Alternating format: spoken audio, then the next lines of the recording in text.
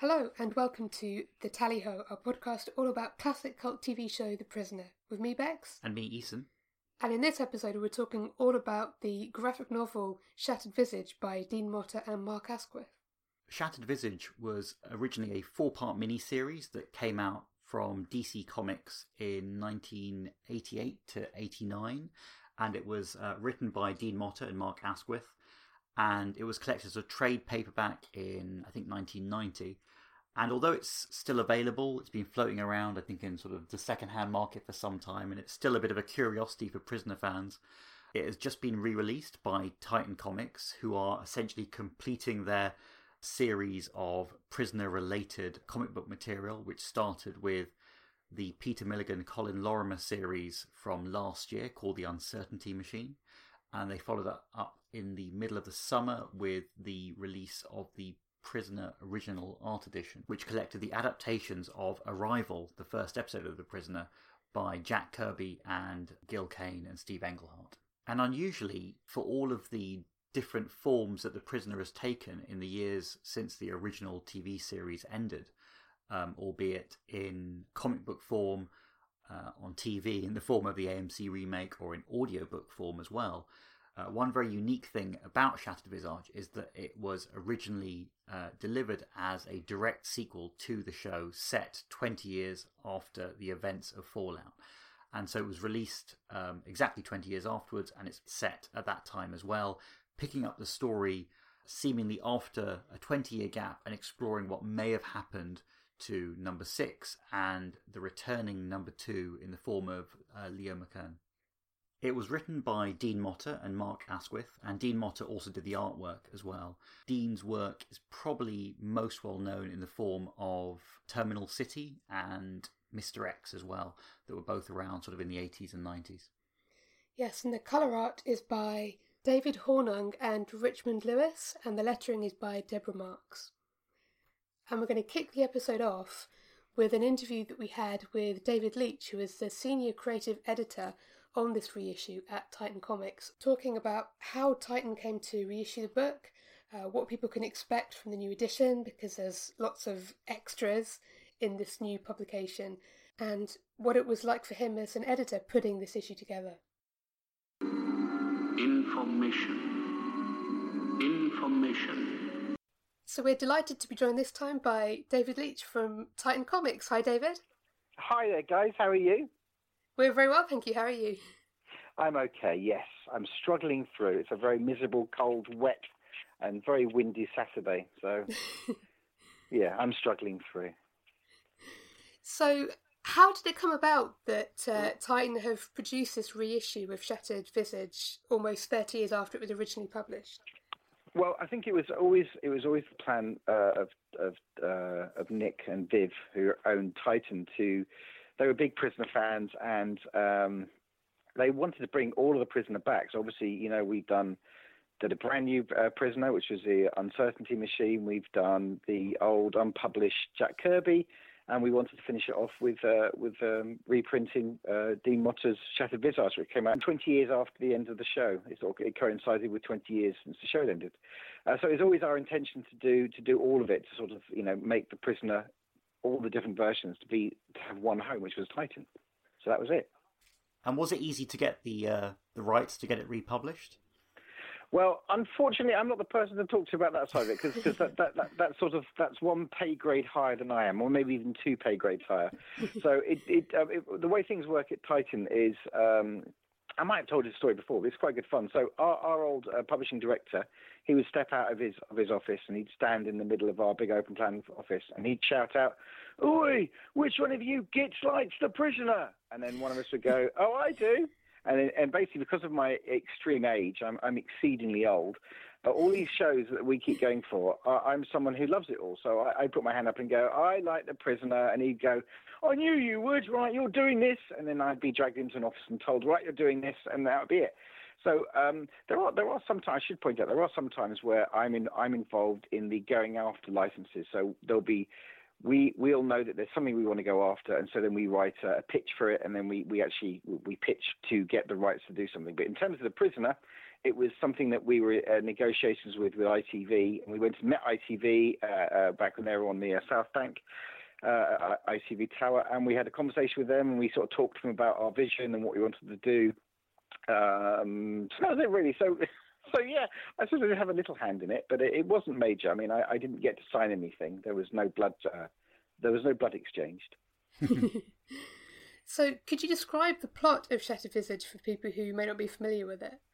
I haven't the foggiest. No, okay. So the plot is that there's this young woman whose name is Ms. Drake. I can't remember her first name. I know I should, and I can't. I'm sorry. It's Saturday. I'm tired. I forget everything. Anyway, she resigned from her job, and she goes off to go yachting. She gets off on a yacht and sails off one day. She hits a huge storm, and she ends up shipwrecked on the beach of the village. Which is now this derelict and broken down place. And while she's there, she stumbles across this incredibly old man with a beard who turns out to be original number 6. And not only that, but number 2 is also in the village. He's living in the Green Dome, and the animosity has continued over the last 20 years. The village itself, whatever it was or whoever controlled it, it's all been shut down. But the security services from around the world are desperate to get their hands on the secret at the core of the village. There's a great secret beneath it, and they're all desperate to get their hands on it. And so there becomes a sort of cat and mouse battle with the forces outside the village, but also with Drake and number 6, number 2 battling to sort of to win. One of them has to win. Can number 6 get to finally break free of number 2? He seems to return to the village for his own reasons, and number 2 has returned for his own reasons. So it's all very 80s. It's all very sort of circles within circles and that sort of stuff. So it is very interesting. It's certainly, I mean, what's interesting about it is it's a direct sequel to the original TV show, and it tries to sort of answer it and put a finality to the whole series. So there was an attempt to do all that. So it is very interesting. It's co-written and drawn by Dean Motter, who's the artist as well. He went on to do things like Mr. X, which is a very well-known cult 90s comic strip. And he was a passionate, or still is a passionate Prisoner fan. So, he used his beautiful artwork. I mean, obviously you've seen the artwork. So yeah, he's definitely a very passionate fan of it all. So that's it, really, sort of plot-wise, in a nutshell. You mentioned that it is in direct continuity with the original series, but set, I think, 20 years afterwards. And there are lots and lots of nods to the original show within it, and also some sort of little Easter eggs in there for people who know a lot of the background information about the show as well. Do you think that the comic works as a standalone, or do you really have to have watched the show to appreciate it? Or are there other elements that make it an interesting comic just to read on its own if you're a fan of comics in general? I think if you're a fan, if you are a fan of comics in general, then reading any new comic or anything is always going to give you something. I think that's definitely true. I think if you like comics, you'll find this interesting.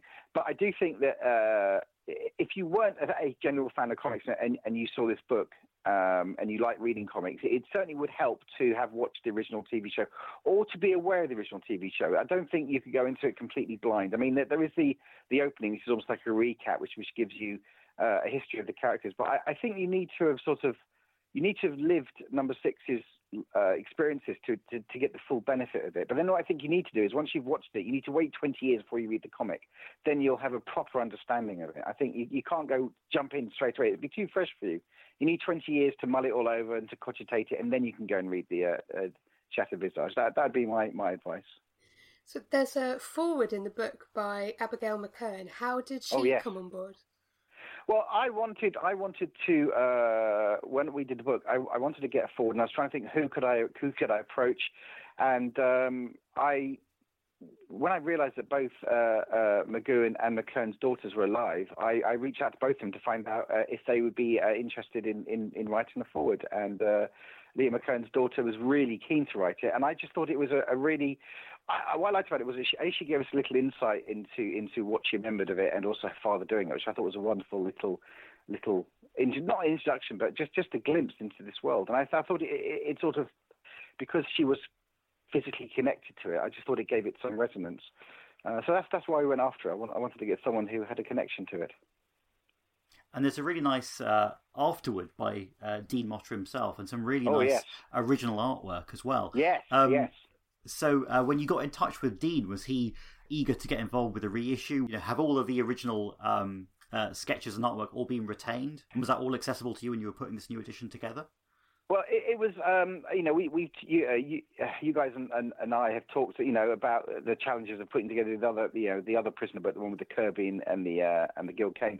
So this one was actually much easier. So Dean, he gave me contact information for editors or people at DC Comics who still had the files for the original artwork. Now, obviously, back when this comic was first produced, comics weren't produced using computer. They were all done using film.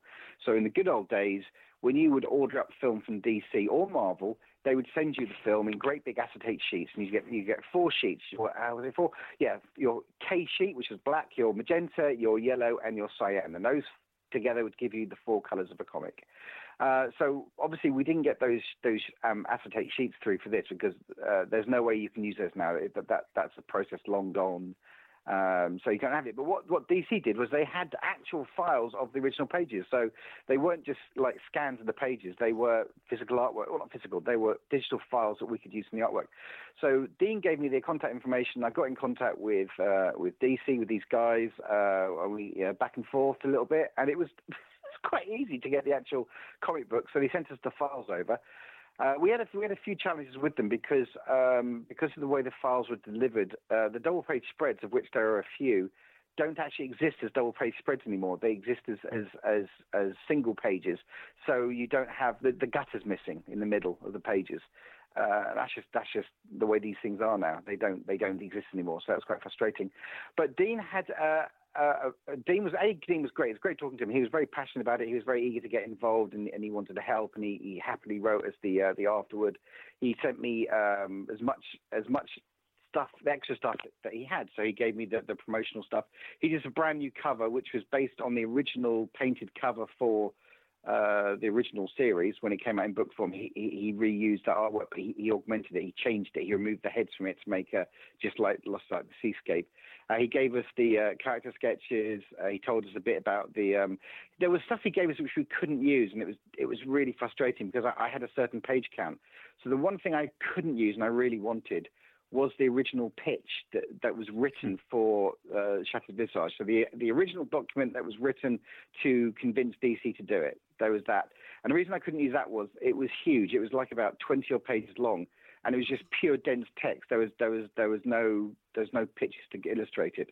And it was just decided that we just couldn't give that much space over to doing it. It was too much. And also, we had great difficulty tracking it down. So Dean didn't actually have that. I had to get in contact with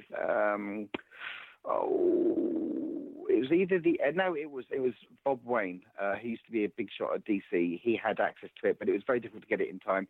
And in the end, I had to make an editorial decision. And as much as I liked it, I decided not to go with it. So that's the one thing we couldn't put into the book. But everything else, yeah, Dean had it, and he was very helpful. It really wasn't a difficult book to put together. Of the 3 books I've done on The Prisoner, it was perhaps the easiest one. So, are there any more books in the pipeline for The Prisoner from Titan? Well, we are still talking about the idea. I know Milligan is very keen to do a second Uncertainty Machine to carry on the story of our, the new Prisoner stuff. So I know he would desperately like to do that, and we are still talking about it at Titan. We haven't reached a decision yet because the Uncertainty Machine did pretty well actually in terms of sales. I mean, issue 1 sold over 10,000 copies, and then it settled down to quite healthy. It dropped to 5,000, which you'd expect for a second issue. But then we stayed at 5,000, so we did really well with it. Actually, it was a pretty good selling book. So that there are certainly people there, me included, obviously, who would love to carry The Prisoner on. But in terms of vintage stuff, I think we've now used all of it up. The only stuff that we've not used would be Brendan McCarthy was a big Prisoner fan. I know he did some fan art, and they did like a fanzine, and he did get in contact, but we couldn't use what he had in any of our books. But in terms of large amounts of material, I think we've now exhausted it. And that's because you guys know of something else, which please tell me, and I'll see what I can do. Oh, I wish we did. And so one thing that did strike me, rereading Shattered Visage for the umpteenth time, but probably in light of the fact that we were going to do this interview with you, was would there ever be a situation, purely hypothetical, where Milligan's run could actually intersect here and you could have Breen meeting up with Alice Drake 30 years on? Yeah. Well, I don't know, because remember, with the Uncertainty Machine, we established that the village is not only up and running, but it's utterly autonomous. It exists separate from any of the other security services. I don't know. That's an interesting idea. I know Milligan and I have talked about what we would do next with it, and he has some pretty extreme ideas. I mean, as in, wow, you're crazy, man, and like some really interesting stuff. I mean, like really taking the whole concept of like a surveillance society to its zenith, you know, and sort of some of the stuff he's got. It's just you know, I'm very excited. So in terms of bringing her back, I don't know. I mean, there might be issues with that, because obviously she was created by. I don't know. We might have legality issues with that one. It's certainly interesting. I don't know, but we haven't thought about that. I think if we were to carry things on with Breen, I mean, also Drake, she'd be considerably older now, wouldn't she? She would be 30 years on, yeah. Yeah, so she would be. Also, I mean, what more could you do with her, really? I mean, she's done her story, hasn't she? Also, remember, at the end of this silly thing, obviously, spoiler alert, if you've not read Shattered Visage and you want to, stick your fingers in your ears and go la la la for the next 20 seconds. But at the end of Shattered Visage, the village is quite obviously utterly annihilated. You know, there's nothing left of it by the end of it. So it would be tough to make that world and ours exist side by side. I don't really know what you do. I mean, although remember in our one, the village was almost bordering on. Also, another thing, if you now put your fingers out to your ears so you miss what happens at the end of that one, put them back in again if you haven't read Uncertainty Machine. Because at the end of Uncertainty Machine, it's established that the village it exists almost in a different dimension. It's not necessarily set in our universe. It can phase in and out, because when Breen escapes from it and he looks back, it vanishes. So it might not necessarily be it might be in another dimension, is what I'm saying. So who knows? I think that's the great thing about the prison. I always imagined, God, way back when this was talked about, because this is the project. These things take lots of time to get off the ground. And when we first talked to ITV about this, we were talking about maybe 4 or 5 years ago when we first discussed what we were going to do. And when we were sitting around the table discussing what would we do with the prison if we were going to do new stuff, one of the things we talked about would be that the prisoner, or the village itself, you could almost give it to different writers and say, look, do whatever you like. It doesn't matter. You know, your version of the village. It would almost be like resetting the clock every time you did a new adventure. Within that world, it'd be something new. So continuity would always reset itself to whatever the new village would be. It would also be could it be separate universes? So each universe has a different village.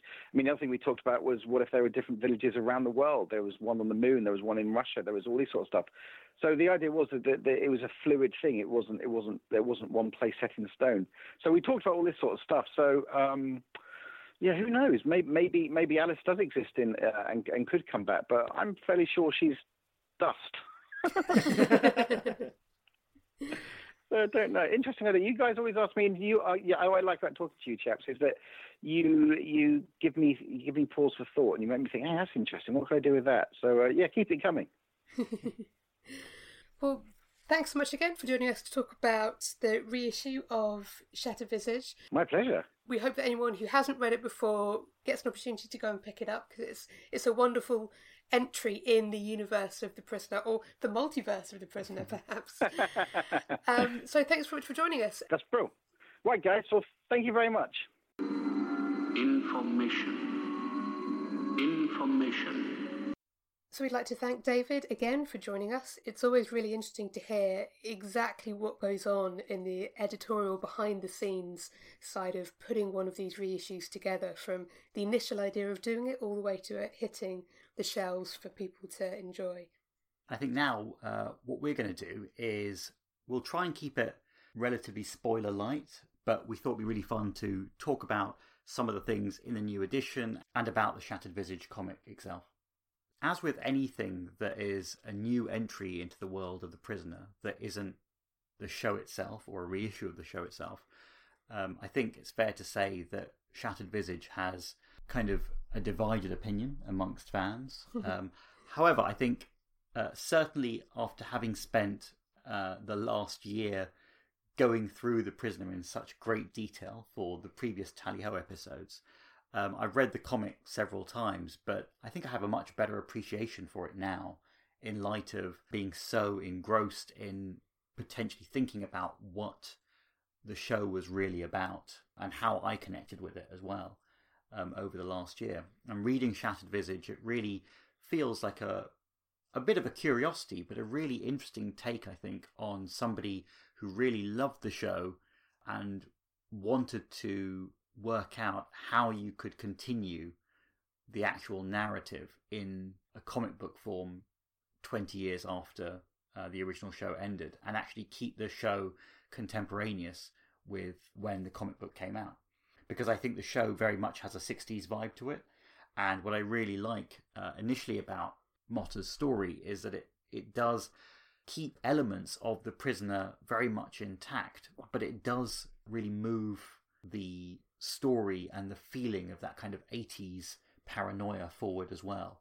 It brings in a lot of extra elements that I think come from sitting on the show for 20 years, mulling it over, kind of like what David was talking about in the interview, and wondering, what would have happened to these characters 20 years on. And specifically, I think it's a very controversial thing, but essentially undoing some of the events of Fallout, I think, is probably the only way to open up the show again and take it in a different direction. The story itself begins with a prologue that reveals that the events of Fallout were kind of a hallucinogenic mind game that was played on Number 6. Yeah, there was a lot of staging going on, a lot of actors who were in on it, and it seems to have been yet another experience that was pushed on Number 6 in order to try and crack him, which calls into question a lot of what we would see within the episode itself. Yeah, and I think it's important to realise that if you just want to stay within the world of the TV show, you can follow what happens in Fallout and say, well, this is what Number 6 saw and experienced, and that's his story, and that's the end of The Prisoner. But what I love is that there's a way that you could have the story itself bifurcating into kind of an alternate timeline where the events of Fallout were staged and they were completely rigged to make Number 6 feel a certain series of events were taking place. And this merely suggests that if that was the case, how exactly would Number 6 have followed up his own story in the village 20 years on? And I really love the fact that ultimately it spins off from the idea that he has decided to stay in the village for the past 20 years. Yeah, so in the first of the 4 parts, which are rather cleverly A, B, C and D, we're introduced to the new protagonist, as much as there is a protagonist in this series, who is Alice Drake.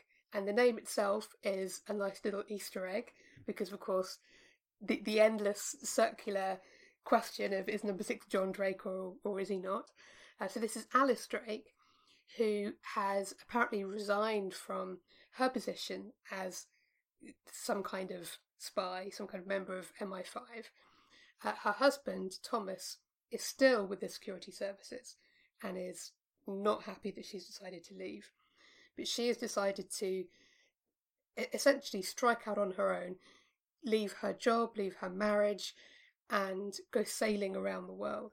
And this is what she's going to do. She's going to go on a solo sailing trip around the world using what would have been fairly new technology at the time in keeping the boat going.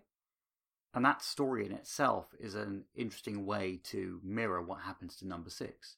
What I think is quite interesting in contrast to the original series is that there we had a story about Number 6 resigning, being drugged, and then brought to the village without knowing, and then waking up there and seeing he's in a brand new place and his adventures in that setting.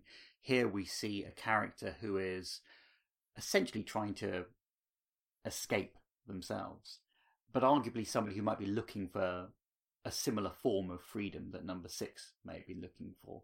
But actually then the events that transpire that bring Alice to the village are very different. But when she is brought there, the fact that we now have a reversal of lots of the tropes that we've seen in the original series, I think is a nice way of playing on some of the themes that the original TV show worked with. And it's an interesting way of bringing back the character of number 6 without him having developed that much in the last 20 years, because it's revealed that number 6 is now not only alone in the village, but he essentially has taken on the role as the leader and the person who will, in a number 2-like fashion, be Alice Drake's guide and introduction to that world. But it's not an introduction to the populated village. It's an introduction to what he sees in the village and what it represents after all these years. And it's clear that the isolation has actually made him contemplate, I think, a lot about his own experiences in the original TV series and how he wants to relate his feelings of the village to a newcomer, which is obviously what the village tries to do when it captures number 6 in the original series. Yes, because when her ship is shipwrecked during a storm, she washes up on the beach of the village itself and meets number 6, who is still there after all this time. And I really love some of the parallels between their two characters, because by going off on this solo journey, leaving her family, she's put her daughter in a boarding school so that she can do this.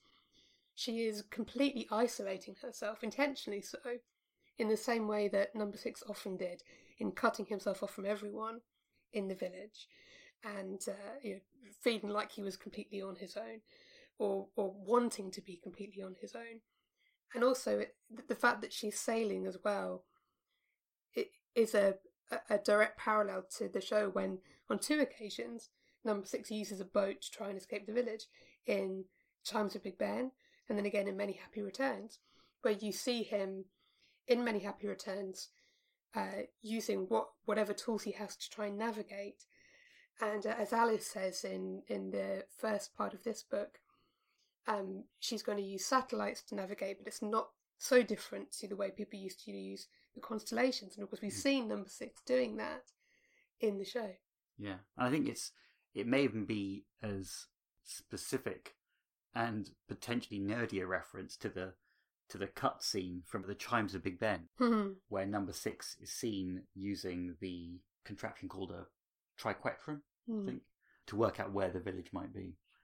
So it does have these moments where it's got that strange mix of technologies from a different era, but it does feel very 80s and having this kind of a description of computer technology as being something very new to help navigate and things like that. And specifically, unlike other adaptations of The Prisoner, I think it's interesting that Motta and Asquith have used a female lead to introduce the reader to the village and all the events of the story. Whereas obviously the original show was centered around number 6. All other adaptations have used a male lead in some capacity.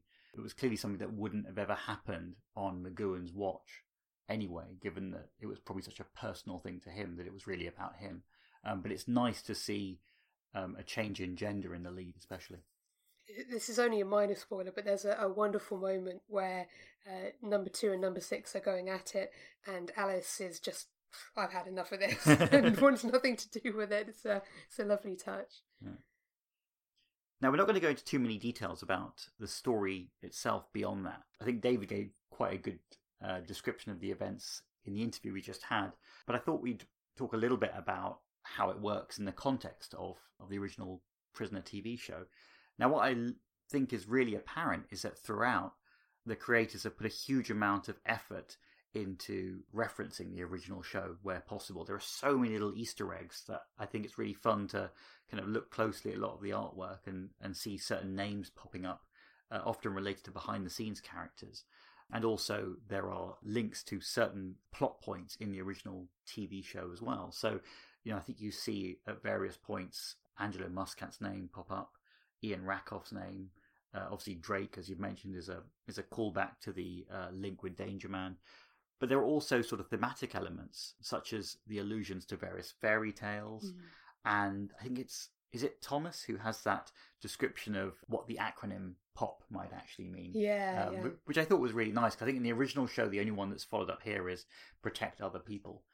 But again, fitting with the sort of spy narrative, which is much more developed here than it was in the original TV show. There are lots of other ways in which we could view what POP may actually mean.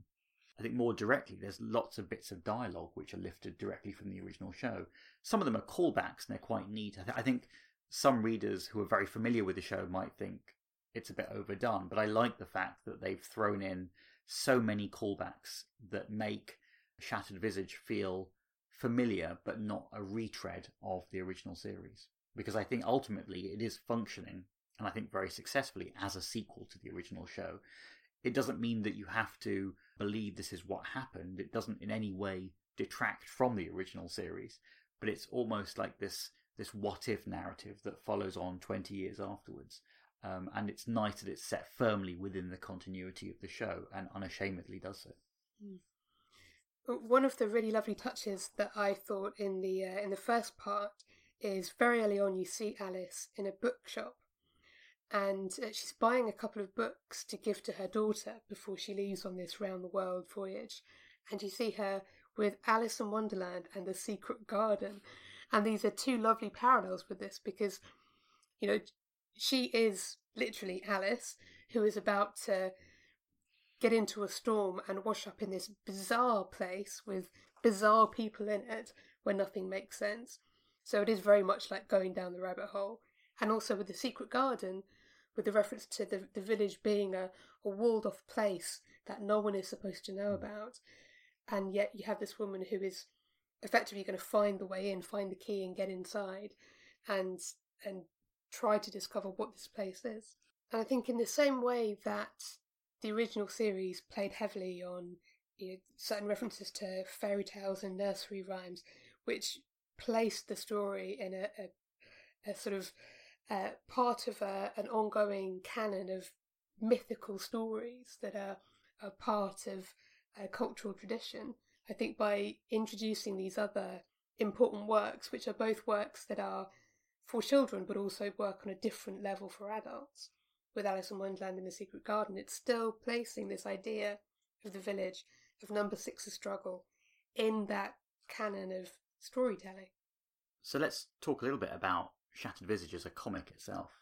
As a story, I think it is really nice, as we've said, as a follow-up to what could have happened 20 years after the events of The Prisoner. I think it's interesting that they've chosen to keep continuity, and the idea that really fascinates me is the fact that even if they do go to the effort of revealing that the events of Fallout may not have been the real events that transpired, I think that the decision to have Number Six be a character who decided to stay in the village, I think is really important, because that's an element which I think fits beautifully with where Number Six's ideology almost sat. In a strange way, did he have a problem with the village because of what the village represented, or is there an element where he could survive there within its rules and within the environment if ultimately no one else was around and he could make the rules, and it was his own place of isolation where he could, as he alluded to several times, find a place where he could seek sort of peace of mind. I mean, maybe it's the most claustrophobic and antagonistic place when it's fully occupied by the village and all the citizens, but maybe it's exactly the kind of isolation 20 years on that he was seeking, which I think is a really interesting way of viewing how Number Six relates to the village, and how ultimately, when he first appears, at least, he is deciding to almost take on the mantle of Number Two, or arguably, Number Two in relation to how he interacted with the character who would be in the Green Dome. But obviously, even if the events of Fallout didn't happen, he has almost taken on the role of number one here. So I think there are some really interesting questions that are posed by the story itself. I think the elements that are slightly strange to me are the heavy reliance on the kind of B plot involving Thomas. Simply because I think there's a lot more that could have happened to maybe tie it into the events that are taking place in the village, rather than have them sort of run in parallel until the very end. And I think one of the elements of The Prisoner that was always very important was it had to really focus on number 6, the characters he was interacting with, and the events of the village. There was always a risk, I think, that when it went out of the village, it had to move to a very, very high concept for it to actually work. Whereas here, there's so much where it's clear that the village is a real place that exists somewhere where it can be found, and that there are people who can get there. And there are almost too many people who seem to know about the village, who the reader finds out about, even if characters in the story don't have much of a clue about. Yeah, it's an incredibly atmospheric comic. There are many pages where there's no dialogue at all, just beautiful artwork, and the colouring is very reminiscent of some other comics that I loved from that era. There are times when it reminds me of sort of early era Hellblazer in the way that it's done. And I think Dean Motter did some work on Hellblazer at some point. Yeah, it was. I think it was the very first annual. He did the artwork on Venus of the Hardshell. But what I really like about it is that it is very much a comic book of the late 80s in the design, just as much as The Prisoner was a TV show of the late 60s in its design. And even now, how the Uncertainty Machine is very much a comic of the, whatever we're calling this decade. I'm not really sure what it is. But they, although they are all part of this interwoven story, they all reflect the art of the era in which they're being made, without trying to emulate what's gone before, but respecting and reflecting everything that's gone before through the lens of the era in which the art is being done now. Yeah, it certainly has a tremendous amount of value as one of those late 80s comics. Certainly it does feel like a Vertigo comic from that era. I think one thing I would say about it is I would be intrigued to know how a non-Prisoner fan, or somebody who didn't have a clue about the show, reacted to it. I think it has a lot of value, especially if you're a fan of Dean Motter's work. It does feel a lot like something like Mr. X. There are hints of that throughout. It does feel like it has the vibe of obviously the creator of what would become Mr. X as well. But also, it must be quite impenetrable as a story if you don't know the history of the show. But I think in a strange way, you could probably read this, and rather than be confused, you could probably go back and watch the TV show afterwards and realise that it actually fits within that same slightly surreal, slightly ambiguous vein anyway. And the fact that the show ends with Fallout, and this begins with the events of Fallout essentially being erased, means that you could kind of read this as a standalone, but I think it would probably trigger a lot of people to want to seek out the original show as well.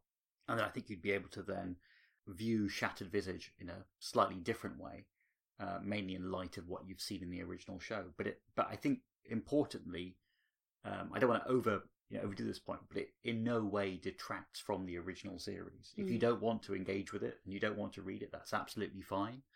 But I think it's a really interesting way that you can expand the world of The Prisoner within the continuity and the mythology of the show. And I think it's very successfully done, and I think it deserves to be read more widely as well, which is why I'm really excited that Titan have put this new edition out. In the interview that we did with him, David mentioned the pitch document that exists. Yeah, that was something where I know you can't get this on a podcast because it's audio, but my jaw almost dropped when I heard that, because I think, obviously David said it was cut for space reasons and probably some difficulties in getting access to it. But it's really interesting that the original pitch still exists somewhere. I think it'd be a really fascinating thing ultimately to see alongside Shattered Visage, because I'd love to find out how the idea was transformed, I think, from pitch to the actual script and ultimately to the comic that we now know as Shattered Visage, mainly because it's clear that Motta and Asquith are really big fans of the original series. So how they would have presented their ideas, I think, would be really interesting. There might be some things in there that maybe didn't make it, some things that did. I suppose it's a good time to talk about the extras as well. There's a really nice afterword by Dean Motta, which very briefly alludes to his first meetings with DC about getting the job putting Shattered Visage together. So I think the fact that somewhere in a vault there is a 20-page pitch document that is maybe their initial thoughts on it, and it's certainly something that would have got the project greenlit more formally. I think it's really fascinating to know potentially that one day that could be released. I think that would be really interesting to see. So as well as the afterword by Dean Motta, there's a foreword by Abigail McKern, who's the daughter of Leo McKern, because of course his likeness is one of the characters in the book. His number 2 is in the book, and it's lovely to have that connection with someone who, obviously has memories of being around Leo McKern when he was filming various things, going to shoots. She talks about how she remembers being in London when they were shooting some of those exterior scenes for Fallout. It's only a short piece, but it's really enlightening and quite touching to have that connection in the book. And the other extras are also really nicely presented and put together. There's some really nice character designs that were originally done for number 6 and number 2, and also a covers gallery which puts together the original A, B, C and D covers, and also I think the original cover. I need to check our copy that we have because we have one of the original ones. It has the original cover that was used for the graphic novel release in 1990, which has been revised for this new edition by Dean Motta. Yes, it's also got some scans of original black and white artwork from him, which is really lovely to see how it would have originally looked with all of its annotations and bits changed on it. Yeah, so I suppose in summary, Shattered Visage, if you're a fan of The Prisoner and you haven't read it, it's definitely worth seeking out. I think it's really great to see it now with this new edition, which has all these really cool extra bonus things as well.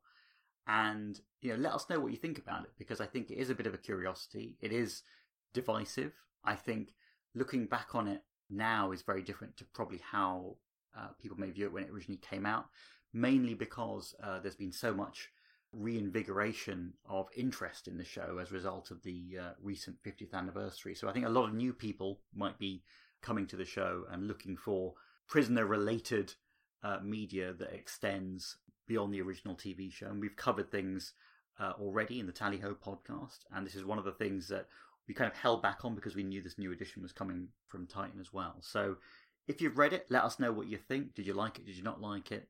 It's really fascinating, I think, again, to hear from all of our Prisoner listeners to find out, what their views are on the extended world of The Prisoner as well. Yes, and we couldn't wrap up an episode of the Tally Ho about The Prisoner without having a news roundup from Rick Davey of the Mutual website. So take it away, Rick. This is Rick Davey of the Mutual website at www.theunmutual.co.uk with all the latest news from the world of The Prisoner. The Prisoner audio series by production company Big Finish is currently airing on Sunday evenings on the UK radio station BBC Radio 4 Extra.